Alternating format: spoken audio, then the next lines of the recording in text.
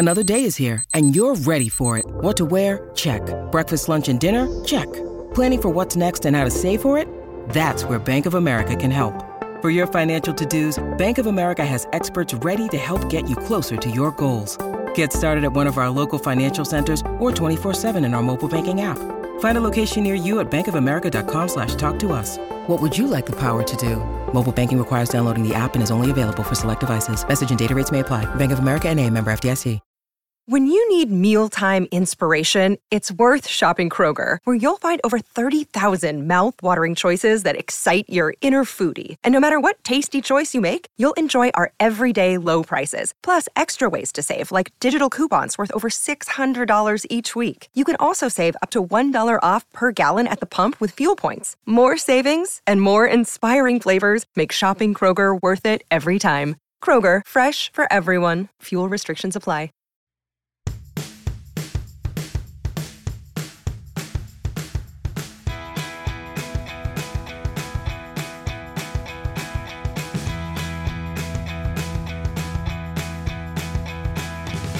Welcome back to the Off Speed podcast, where we slow things down, take a look at different sports docuseries.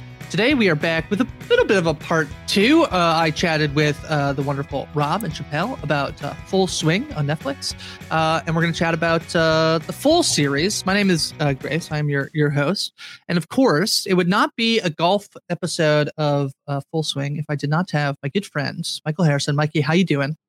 Very well. Thanks for having me. Yeah. I binged these 8 episodes of Full Swing, I think in like 2 days or whatever. So I'm excited to dive into these episodes. Thanks for having me. You were traveling. I was like, Mike, any chance you can watch Full Swing? And you're like, I don't know, maybe. And then, but you seem to get through it pretty quick. Yeah. Oh yeah, that's the way I always is. It's like, I don't know if I'm able to. And then as soon as I start something, then I just binge them like crazy and crush them. So.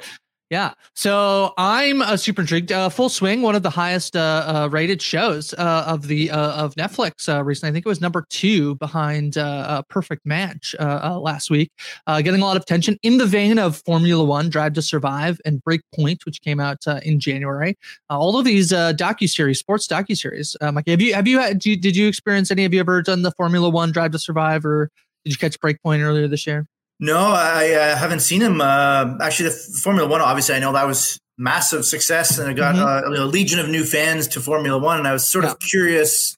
I think went into this golf one kind of a little bit pessimistic, is maybe the wrong word, but I guess cautiously optimistic that this could maybe be the same thing for golf. Just because it's not as, I love golf, obviously, but it's not quite the adrenaline rush that F1 is. So I kind of went into that sort of being a little bit unsure. So definitely very curious to know your thoughts about, as we go along here, but your thoughts on this, as you're not the hugest golf fan in the world like I am. So Drive to Survive, a breakout series. And actually the day that we're recording, season 5 dropped on Netflix. So they're just like hammering these out in succession here. And I went back and I picked up where I had left off from Drive to Survive. And it's like, oh yeah, this whole thing is like, they're worried about car crashes and like the pit crew. So there's a little bit of a different energy between this and golf. But I do think the thing that works, Formula One, a bit more of a team sport than either tennis, obviously, and golf. But I do think, it was really, we talked about this a little bit on Nothing But Netflix, but it does feel like in both tennis and golf, perhaps, that from a more casual person, maybe this is like, I grew up, when I was like younger, and, every morning, like one of my brothers has Sports Center on or, whatever with good friends, Jay and Dan. And your good friends, not my good friends. I don't know them.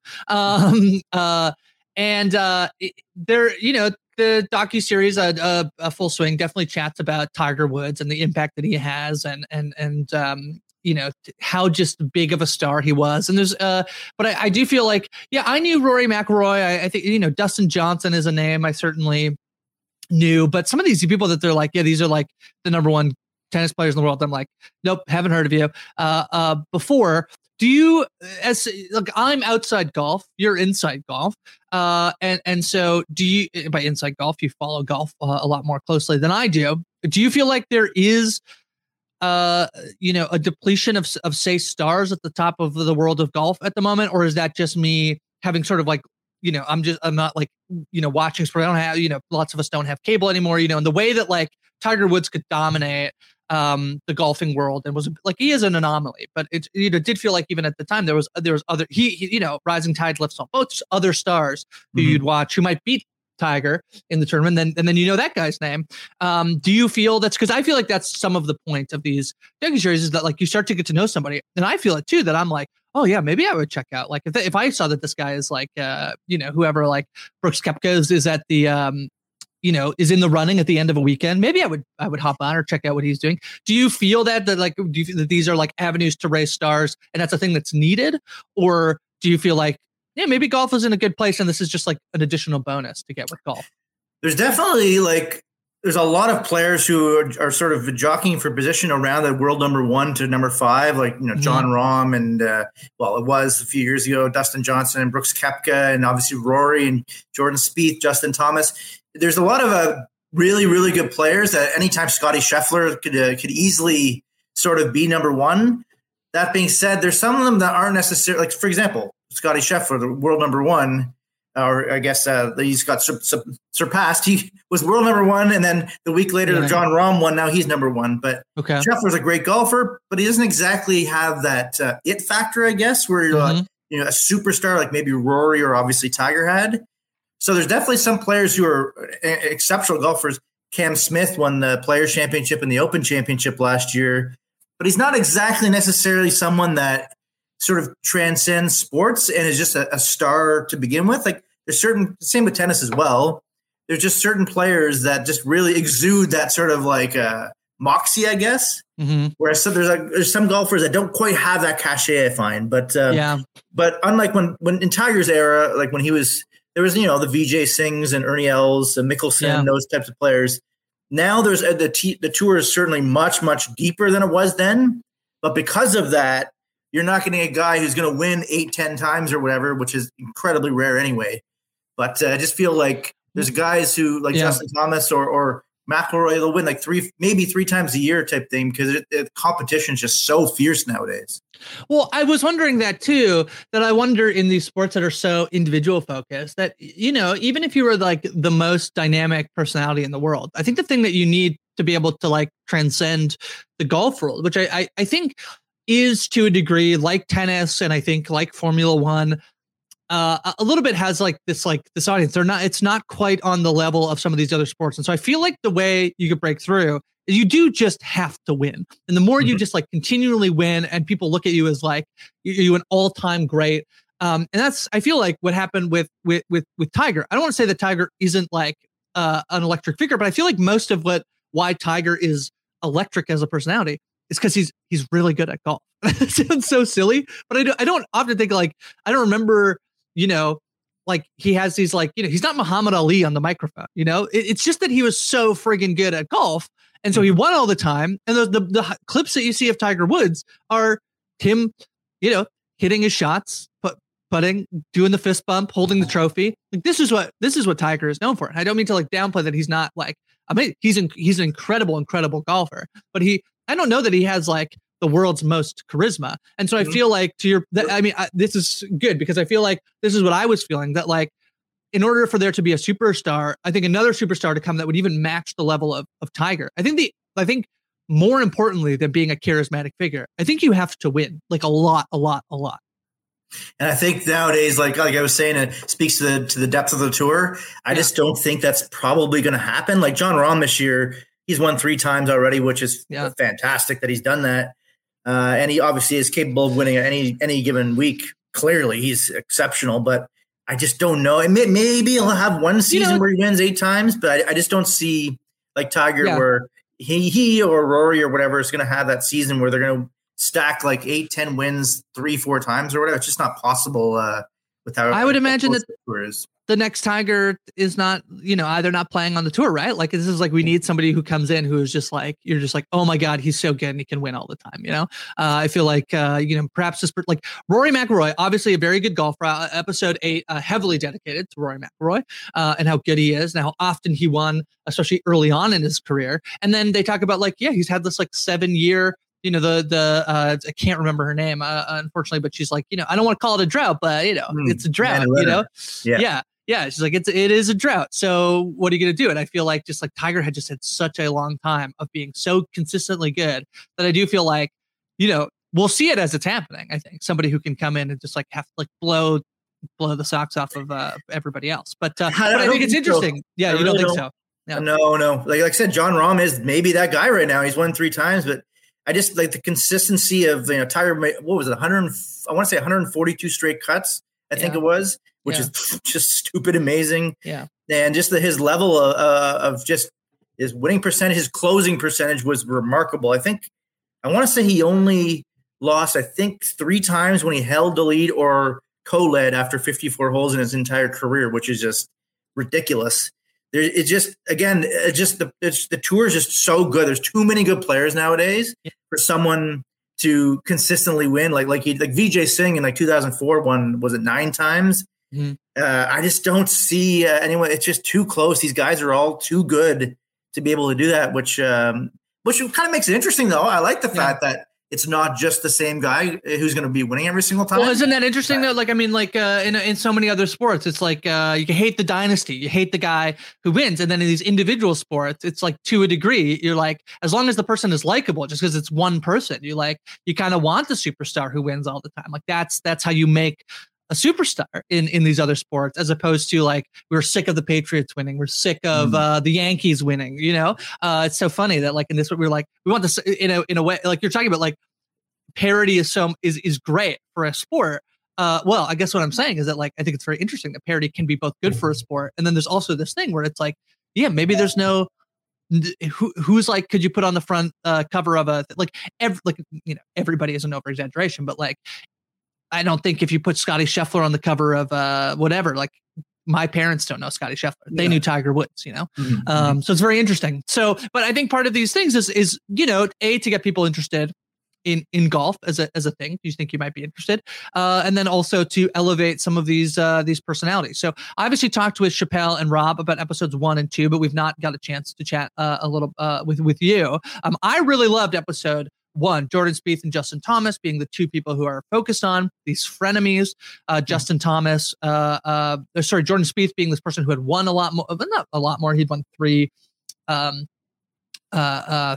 championships. What am I? 3 majors in like such a short period of time. It was crazy how quickly. And then he led the Masters going into the second 9 on Sunday. And it looked like he's going to win again. And then he made a couple of bogeys in a dreadful. Hole 12, all of a sudden it's like, whoa, hold on. Yeah. We at the time, people were not saying he was going to be anything close to Tiger, because again, I don't think that's attainable. But when he won those 3 majors and then he led that Masters, it was like, okay. Yeah. I'm trying to think now. Maybe the Open Championship came after the Masters meltdown. I can't remember the chronological order, but all of a sudden it was like, whoa.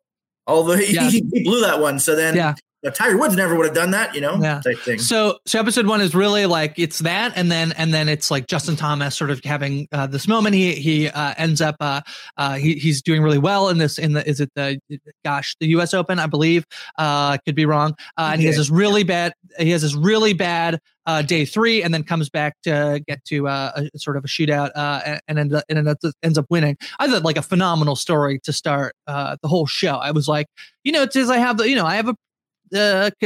my thoughts about golf that it's not my favorite sport, Mikey. And I love a very boring sport in baseball, some would say. And I just thought like this was what a great story that got handed in their lap at like the beginning of the year is the Jordan Spieth, Justin Thomas story. Yeah, absolutely. I checked. Yeah, that the Spieth won the Open Championship for his 3rd major after the Masters meltdown, but he hadn't won any regular tournament in like 3-4 years after. I know people were like, "Oh, is he already done?" Like, but the thing with it, going back to Rory earlier, like he's won like 3 FedEx Cups because he hasn't won majors. I obviously understand majors are where everyone's looking at, but he still had a dominant career. But it's just so hard to win. There's a really good line, I think, from the same person, Amanda Winter. Is it, what was her name? Is it Amanda Winter? Amanda Renner. Yeah, she's great. She has this thing about I can't remember who she's talking about, but she says like, all right, they'll start to win. They won't have won. They'll start to win. They'll say, well, I got to win more. Got to win a major. Win a major. Like, well, got to win more. Shirley should be winning more majors. I do love like her like commentary on like nothing is good enough. Everything, you know. It's tough, no doubt. And speaking of winning the majors, for that episode too, I really loved about Brooks Koepka because I really just he was on top of the world. He basically had to start out his career on the European Tour, as they sort of showed on that episode. Wasn't super well known, and all of a sudden he wins 4 majors, back-to-back PGAs and U.S. Opens, which was just amazing, just pure dominance. I thought it was really interesting to watch that episode go from this guy who a lot of people don't like him. I love that he's cocky and brash because you love him or hate him type of personality. There's not enough of those in golf. Like Bryson DeChambeau, unfortunately, is at LIV now, so you don't get to see him anymore, really. But I love the polarizing figures, Patrick Reed, for different reasons. But Koepka was, a lot of people loved him or hated him, and just to see him sort of stripped down with all the injuries, and like he's no longer this cocky guy, although I'm pretty sure he pretended to not remember who won the Masters, which was pretty funny. But it was just interesting. It was fascinating to me to see a guy who was like on top of the world for this crazy span, and then all of a sudden now with injuries and everything, like that's the thing about golf we were speaking to. The players are so good that if you get injured or you lose confidence, all of a sudden you're no longer a top player, and then you can fall.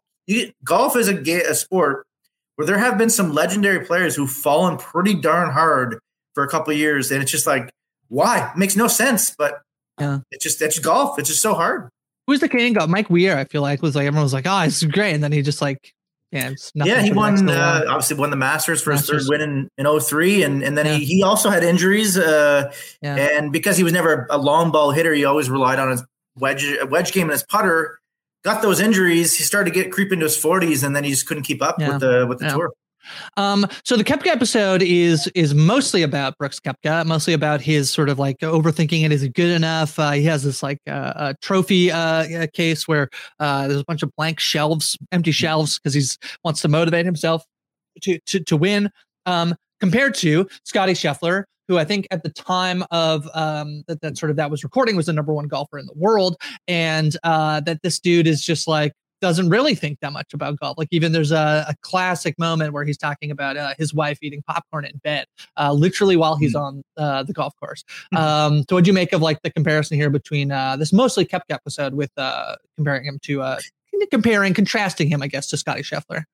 I thought it was brilliant because basically Brooks Koepka was what Scotty Scheffler was, like in terms of just winning. But even before, I'm almost certain of this, like Scheffler went from no PGA Tour victories to ascending to number 1 in the world quicker than anyone ever has in the history of golf. Like winning those 4 tournaments was just insane. That like, and then a couple of weeks ago, he won the Phoenix Open for his first time since winning those 4 big tournaments, and he blew the FedEx Cup to Rory McIlroy. He had a 6-stroke lead going to the final round. Mm-hmm. So it was very fascinating. Yeah, it was really interesting to me to sort of, like you say, contrast the fact that like Scheffler was Koepka, and then Koepka even admitted like, I don't know, week in and week out. Koepka said that before when he was on the PGA Tour anyway, that he doesn't really get up for regular tournaments. He only really cares about the majors. So week in and week out, he can't really compete with these guys. And it was just a startling admission to me that he was saying these things about himself. And I believe he made the quote, like, when you have all the confidence in the world, you don't think you're ever going to lose it. And then once you lose it, you don't think you're ever going to get it back. So who knows? Scotty Scheffler doesn't, I would be shocked if he had a prolonged slump, but he could very well for a couple of years not win, and everyone's going to be like, why aren't you winning more? It's just so tough. Yeah. So episode 3 focuses on mostly Ian Poulter and LIV Golf, Mikey, and I think they do a pretty good job explaining LIV Golf. I mean, they do get some like LIV Golf shots. I'm wondering how they got, because I know this is like an agreement with the PGA Tour. I mean, I don't think unfairly, but LIV Golf is definitely painted as like, if you're going there, you are taking money. But like some of these guys, I guess see like most of the interviews that they do is like before they're going. Very compelling, I thought. Specifically Ian Poulter, when he gets asked at the end of the episode, like, you going to go to LIV? And he's like, it's a business opportunity. Dustin Johnson talks a lot about why he's going to do it. His wife talks a lot about like the decision to do it. But LIV certainly makes an appearance here in episode 3. What'd you make of the, like, they talk about, I think in the beginning of the show, It's like, yeah, you picked quite the year to follow the PGA Tour. Yeah.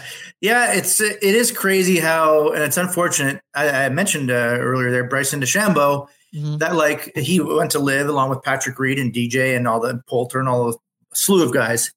And it's unfortunate that like we don't get to see these guys compete as much anymore. Well, except for if they are able to qualify for the majors, because it is too bad because there's so much. It's so fun to see these guys battle it out. And unfortunately, LIV has fractured that. And now these guys, and who knows, 5 years from now, maybe people will care about LIV in terms of legacy. That's the main reason I think to not go there. Yes, of course, you're chasing the money. I totally get that, especially for a guy like Poulter, who's basically 45, 46, pretty much probably never going to win again on the PGA Tour. Take that money, that's fine. But for a young player like a Cam Smith, who's in his 20s and he's won 2 big tournaments this year, I just don't see how LIV, and maybe I'm wrong. Who knows how this will go, but who cares about the tournaments? I'm a huge golf fan. I don't even know the tournaments' names. So I just don't see what the point is of taking this money and having wins that are so hollow. No one's going to care about those victories. So, well, I do feel like that's like part of what Rory McIlroy is trying to, and that they really hammer this home in the last episode, that like there is a legacy and a history to these, the PGA Tour, and winning some of these tournaments are more meaningful to LIV, but you also do have to win. And I guess what you're saying is like, it's really interesting that there's these guys who are like good enough to compete. Like Cameron Smith is someone who can compete, and he's choosing like, yeah, the argument is kind of guaranteed money versus not guaranteed money. But if you're that good, is it really not guaranteed money? Like it's such a long shot, no pun intended, that someone like Cam Smith is not going to make it to the weekend where he's going to earn money, right? Like Dustin Johnson, is he really not going to make money? I don't know. The comparison in terms of like how much you would make in terms of his guaranteed money, I would imagine some of these like big names are getting a lot of guaranteed money on top of winning. But yeah. Cameron Smith won $5 million from 4 starts in LIV Golf apparently last year. So it's look.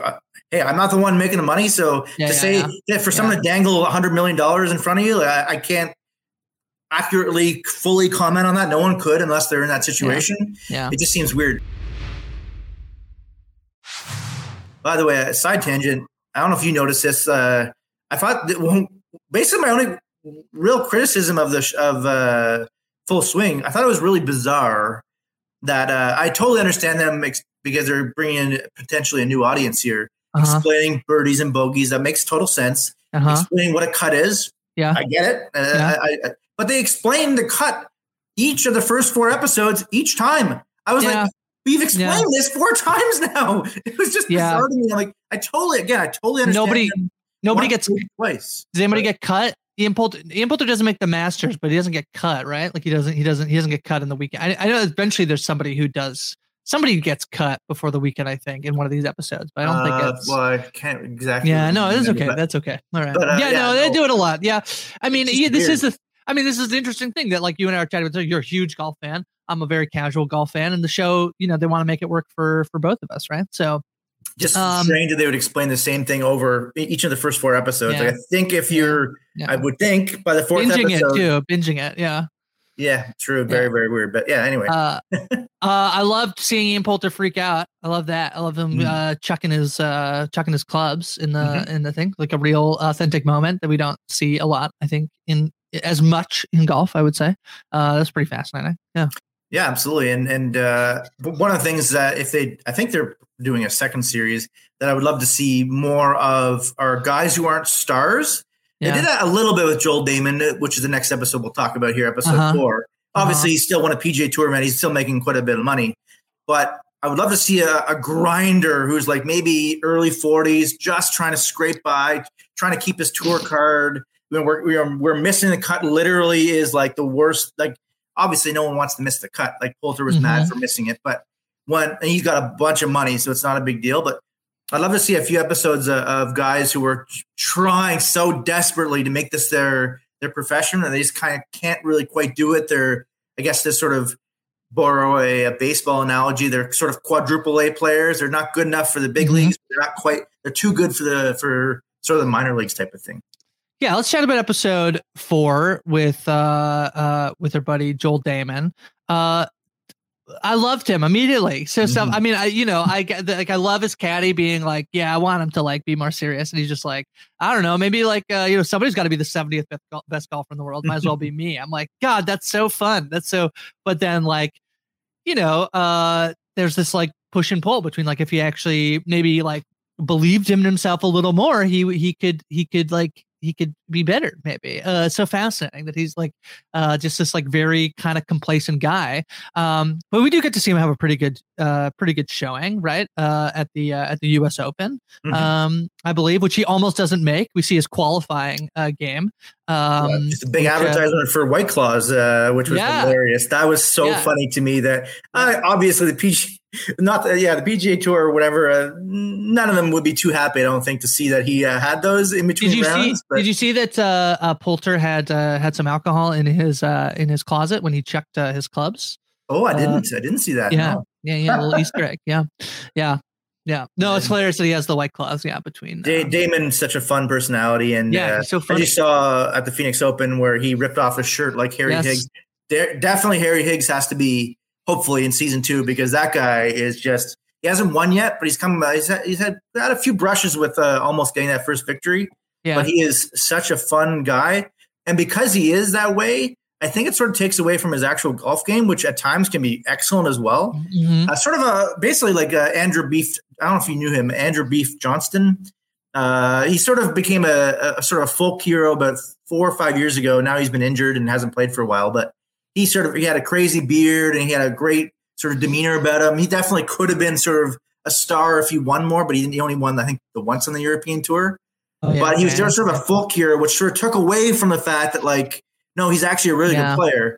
And Joel Damon is somewhat in the same breath, same sort of trajectory of certainly this episode of, people love him and he's really fascinating, but he's a really good player too. Like obviously they all are, but I loved how self-deprecating he was. And also I thought it was a cool moment that when he sort of left, when he was talking to, I think it was Rory McIlroy, Morikawa, and Jon Rahm. Yes. We're at a table together. He's having a good day, right? Like he's like competing, and the three like superstars are at the table. Yeah, that was cool that they were like when Damon left, like, this guy. It's fun watching him play. It's like, oh, that's really cool to me, because it's like he is whatever around the 70th player in the world. Yeah, I mean, I'm sure they weren't going to trash him with cameras there, but it's just kind of it was a really neat look into that, I thought.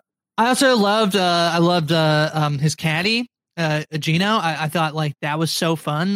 This guy who like they love each other. They're like best buds. And their relationship I thought was really good. There's a moment where I think Damon's having this really good day, and Gino sits down and he's like, I have 12,000 texts I got to get back to. Sorry, I'm not going to be able to get back to you all. Looking to the camera. I just thought it was great. I thought it was like this is a highlight for me. The Joel Damon episode. I think to me, I go back and forth between the Koepka episode and the Damon one in terms of my favorite one. It might very well be Damon, but I think the Koepka one slightly edges it. Only, I guess, as a fan of knowing Koepka over the last years, maybe it'd be different for someone who didn't really know Koepka. Yeah. In terms of whether they liked it more, but to me, knowing how cocky and brash he was, it was really fascinating to see him like sort of stripped down. But that Damon one easily, at worst, the top 2 episode in my opinion. Yep. So episode 6, which is American Dreams, focuses on Matt Fitzpatrick and Dustin Johnson. What'd you make of this one? I thought it was a pretty good episode. I mean, you're not exactly taking. Well, speaking of Fitzpatrick won that U.S. Open that year, and obviously Dustin Johnson has won 2 majors. Speaking earlier of guys who don't necessarily have that sort of pedigree is the wrong word, but have that sort of charisma, I guess sort of DJ did over time because of the winning and just sort of his like laid back sort of ways. Kind of people sort of were drawn to that. Fitzpatrick, supremely talented player, clearly doesn't quite have that sort of it factor, I guess. But still nonetheless excellent, especially because, and I'm glad they sort of touched on it. Like there's other players who just struggled to win. Like Colin Montgomery, won all over Europe, I think he won like 6 straight Order of Merits, but never won in the States for whatever crazy reason, lost a couple majors and playoffs. Fitzpatrick, for a while there, it's like, okay, is this guy going to finally win in the States? Like, he's too good not to. And oftentimes it's tough for these guys to break through. You would think for sure he would win way more, but I don't know. But yeah, it was a really good U.S. Open. That was actually one of the better U.S. Open final rounds in quite some time. I quite liked Fitzpatrick. He's documented every single golf shot he's ever taken. The stats came to me. I was like, yeah, that's incredible.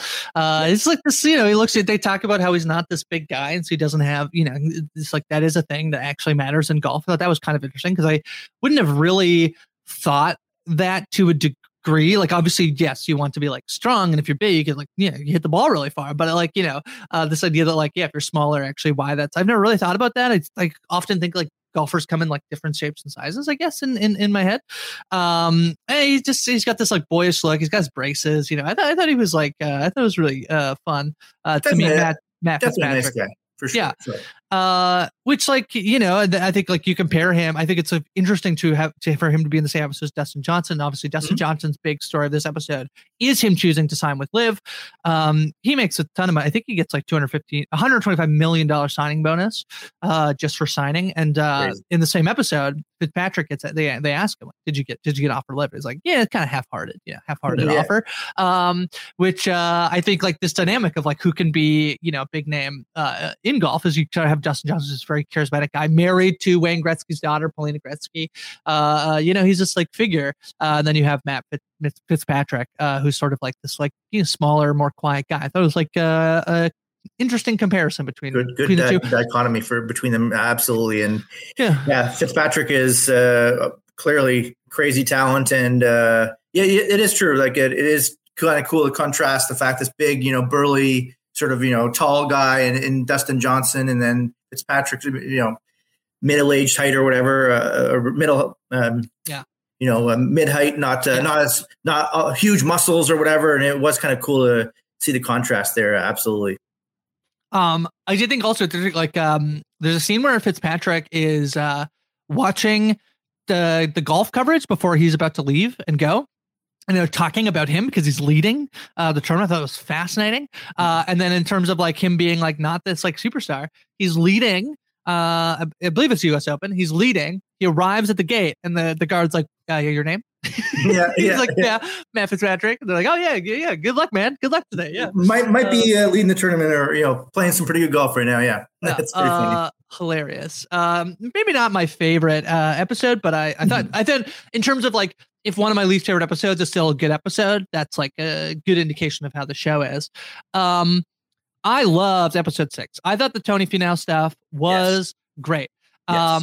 I thought that this idea that you can't be successful if you're too focused on your family, and he disproves that by winning these back-to-back weekends, I thought was so good. Also, his son looks up to him and is playing at the juniors. It's just so good. It's there's a little bit of Colin Morikawa in this episode, who I did love him going to, what's the tournament where he gets to he gets the trophy all year and he brings it back to Scotland, I think. Oh, the Open Championship. Yep. Yeah. So good. I thought that was really fun. There's not a ton to Colin's story, but I loved the Tony Finau a story so much, talking about his relationship with his mother, and all of this stuff. I thought this was, for me, I think nobody's stock was raised higher for me in terms of somebody I would be invested in watching golf play more than Tony Finau. I'm a Tony Finau fan. Yeah. And everyone are pretty much everyone even before this episode were Tony Finau fans, because he's just such a fun player to watch, and he's obviously an amazing guy. There was one part of it, the Morikawa part, that I thought was funny, was them deciding what clothes they're going to wear. This was good. He goes, that's not my style, man. Yeah. It's just so funny because if I'm playing for a round of golf, obviously I'm not, spoiler alert, playing for millions of dollars, sadly. Yeah.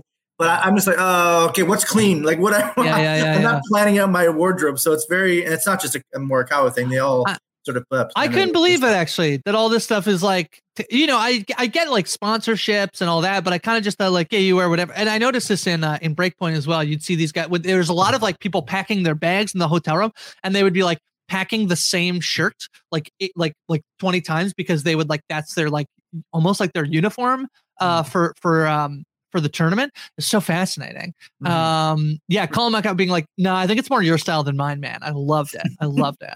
Yeah. That was very funny. But yeah, back to of course what we were saying there, Finau. Yeah, I always keep harping on the fact that it's so difficult to win, but like it was crazy that he won in Puerto Rico early in his career, and then he went, I think it was 5-6 years before that second victory, and it was just like he had racked up all of these top 10s, all these top 5s, and it's like all these. I think they said he had 10 runner-ups. It's like, come on, dude. So then he finally won a playoff event in a playoff against Cam Smith the year prior, and then I was like, okay, maybe the floodgates will open here.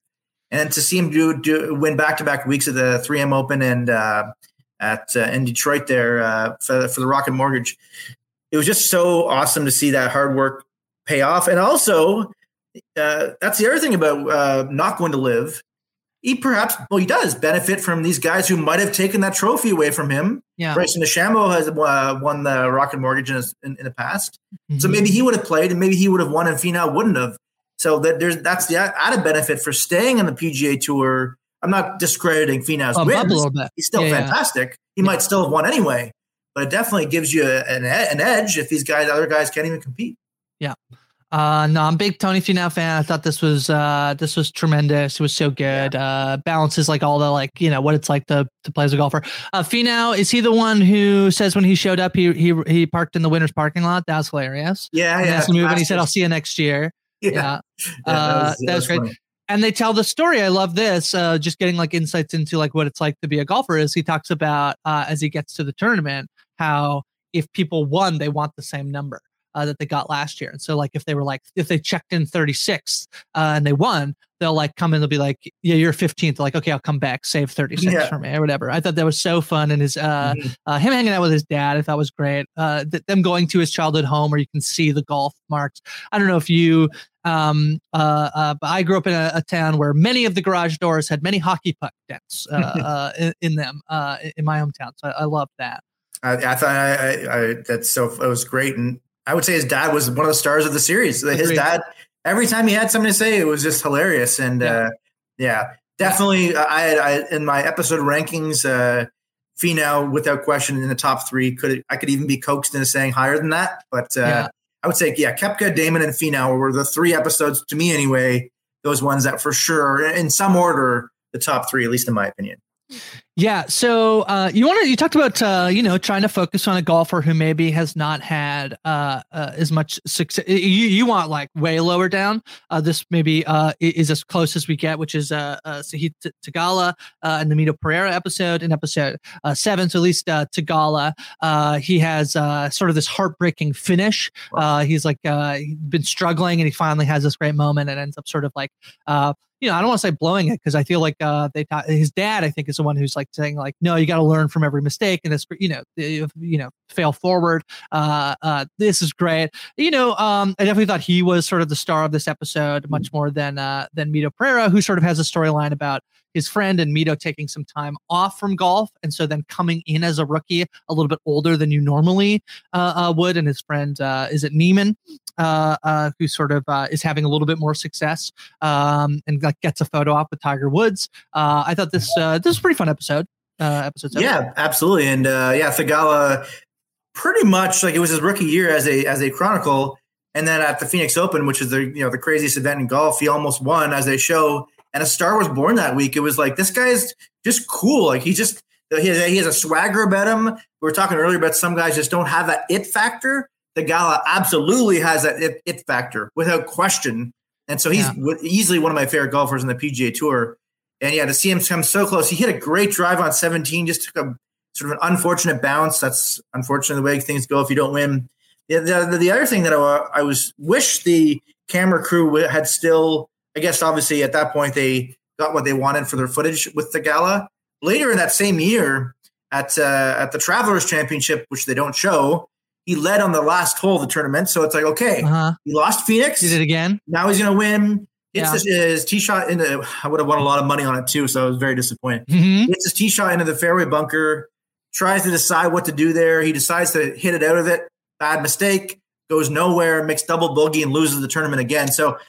Oh gosh, that was even more painful because he was on the last hole and he's the decision he made. I wish they would have had camera crew on him for that, because that was even closer of a victory for Theegala. But yeah, I said this. This. A star.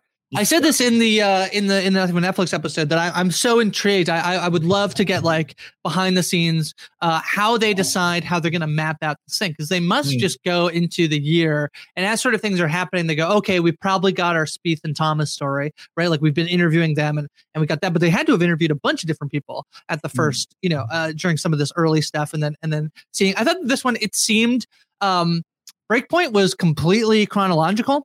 And I believe Drive to Survive has mostly been chronological. I feel like this one had a little bit of jumping back and forth more than maybe some others did, which I actually don't mind. I don't think they need to like be held. If you can make a better story, even if it's not in chronological order, I think that's totally fine. Yeah, this is as you're saying, like there's other stuff so I'm super intrigued by how they just have to watch everything and then try to map out and hope they get a good story, right? So yeah, it's got to be quite the challenge. No doubt about that. And unfortunately, in this episode, of course, you brought up Mito Pereira and Joaquin Niemann.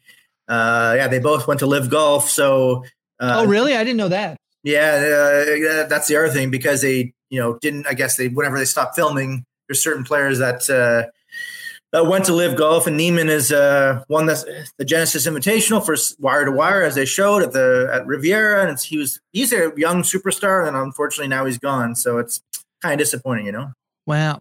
That's so interesting that they didn't mention it, and in terms of a season 2, be like, yeah, that guy's over there now, so he can't. All right, so episode 8, the season finale.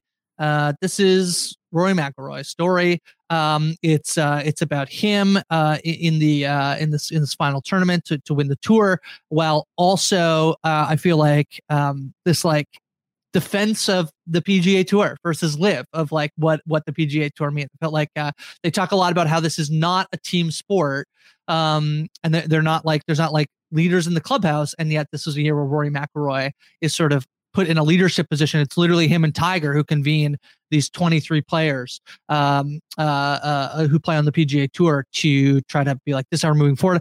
Very interesting that he's like, someone asked him, like, what was that meeting like? And he's like, I'm actually not going to say. There are some changes we want to be made on the PGA Tour so that we can all stick around, but like, we're going to figure that out, and it's not for the guys. I thought this was really fascinating, and basically like just how dedicated Rory is, right? That he's from such a young kid, he wanted to be a golfer, and how much he idolized Tiger, and then we get obviously not only his success through his career, but obviously ending the season last year by winning. Yeah, and they didn't mention it in the document or in the series there, but one of the big changes for Rory McIlroy and Tiger Woods is next. I believe it's next year. They're starting. I'm not entirely sure of the details, but basically a Monday golf event or exhibition or league or something. Maybe not league, but like there's gonna be Monday golf featuring them and some other players next year. So that's one of the changes that, or one of the additions, I guess they're gonna do. That Rory. What I really love about Rory is, in a general sense, he says it like it is, and sometimes, of course, you might say something you regret, or like, but he stands by. He has conviction. He stands by what he says. There's no reading between the lines with him. I really, really appreciate that, because as you know, I'm sure there's so many athletes, like they don't say anything of substance at all, and then when they do say it, which I always hate. We want our athletes to say something, and then they say something, and then we all of a sudden start roasting them for saying something, which you can't have it both ways, right? So it always frustrates me. And I thought, Rory was a great custodian of the game, and obviously an immense talent. And some of the things he said I thought were really funny. Like when he said F Phil Mickelson, I thought that was quite funny. Yeah, F you Phil. Yep. Yeah. He very recently spoke about being involved in this, and he signed on at the end of last year to do it. So he was not initially signed on to do it. He had every major had been completed, and then he signed on. So speaking of like trying to map this out, they get really lucky that he signs on, and so they get him. But he was very strict about what they could and could not record. He said, "You're not coming to my house, you're not coming in my car, and you're not going anywhere near my family. But if you want to do some stuff with me at golf tournaments, we're totally fine." Those are the ground rules that were set, and here we are. So obviously he had a lot of control, and it's very interesting. I think that like these, I'm not as immersed in Formula One. Breakpoint, like so funny. Like Rafael Nadal was just set up as like a figure in the series. Like he obviously didn't sit down to do it in the same way that like in this series, like Tiger Woods is occasionally, like people like, oh, I love Tiger. Here's video of Tiger, like on the thing.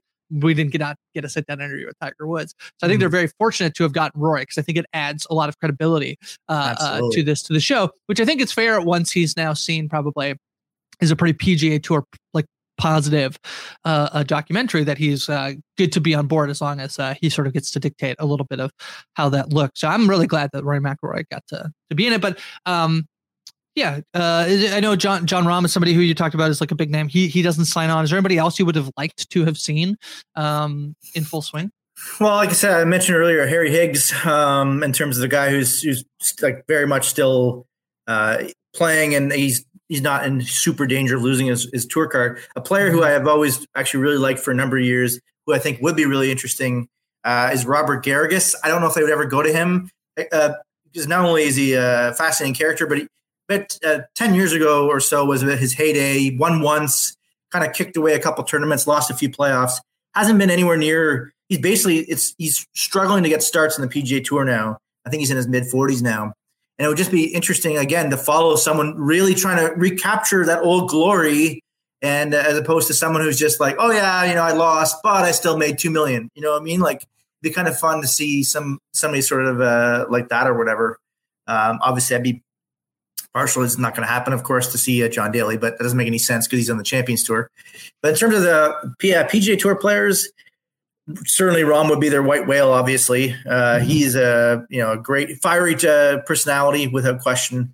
But yeah, I would love to see them focus a few more episodes on, I think they probably will, on guys who are not quite at the top of golf, because that's where the real stories are really interesting, when you're grinding to make that cut because you've missed 7 in a row or something like that. Those would be I think the better stories. Yeah, I really like this. I think we'll get I believe it's been renewed. Netflix will do another series. They seem to be really all in on these sports docuseries. So I know that interestingly, like the tennis one, they did the first 5 episodes in January, and then they're going to release another 5 episodes in June, which we'll look to cover here on Off Speed again. But this one they dropped seemingly all 8 episodes, which actually is the shortest amount of episodes because every season of Drive to Survive has been 10. So perhaps in a season 2, we'll get a few more episodes and maybe a few more people highlighted. And also, just very notably, only the men's tour. I wonder if they'll see if they can get any of the women for a future season as well.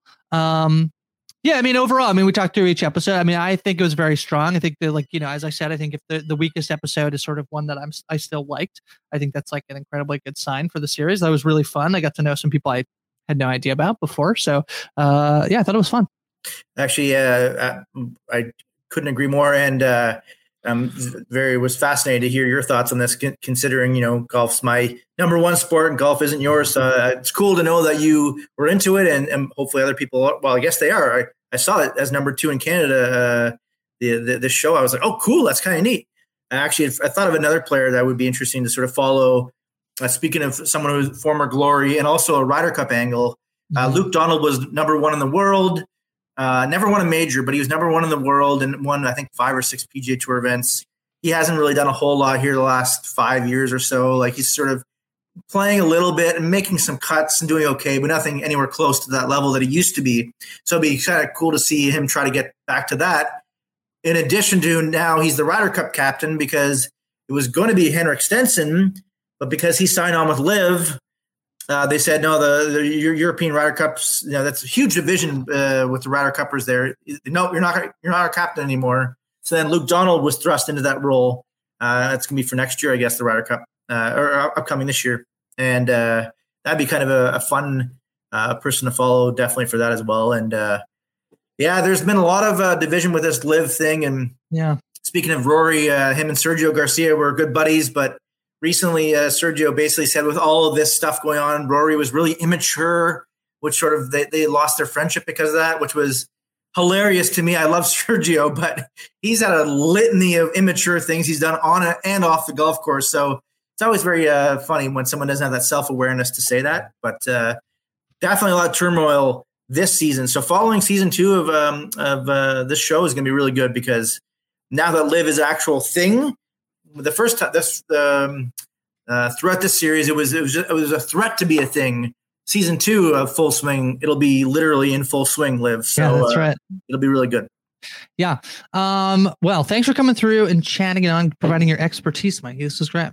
Oh, I love it anytime. And I can talk about golf for hours. So yeah. What else you got going on? Where can people find you? Well, on social media, you can find me at Hound Dog Harrison, Hound OG Harrison. And I actually, I can't believe I did this, but I recently signed up for TikTok, which I said I never would do. Yes. Which is crazy. But basically to do my golf videos, my all bets par off golf videos where I pick 4 players and give betting advice for that. Also, I'm going to start doing them again, some podcasts, the H Dog Pod. I want to get to at least episode 100 of those. Yeah. I'm on episode 92. So I've been doing that. And that's where you can find me on the social medias. Cool. I'm doing lots of stuff here on Rob as a Podcast. You can catch RHAP Game Night. Recently, we played Sushi Go with Ali Lasher, Maggie Morgan, Aaron Robertson, Mike Bloom, and Marianne O'Ketch from Survivor 42. Check out the replay on the Twitch and YouTube channels. Over on Post Show Recaps, covering lots of stuff, including The Last of Us, movies, and Poker Face. Everything else I'm doing, you can find me on Twitter at Hi From Grace. And we're going to try to get an episode about Formula One Drive to Survive Season 5, the premier sports docuseries from Netflix. We'll try to get that out as soon as we can. So, until next time, the podcast is over.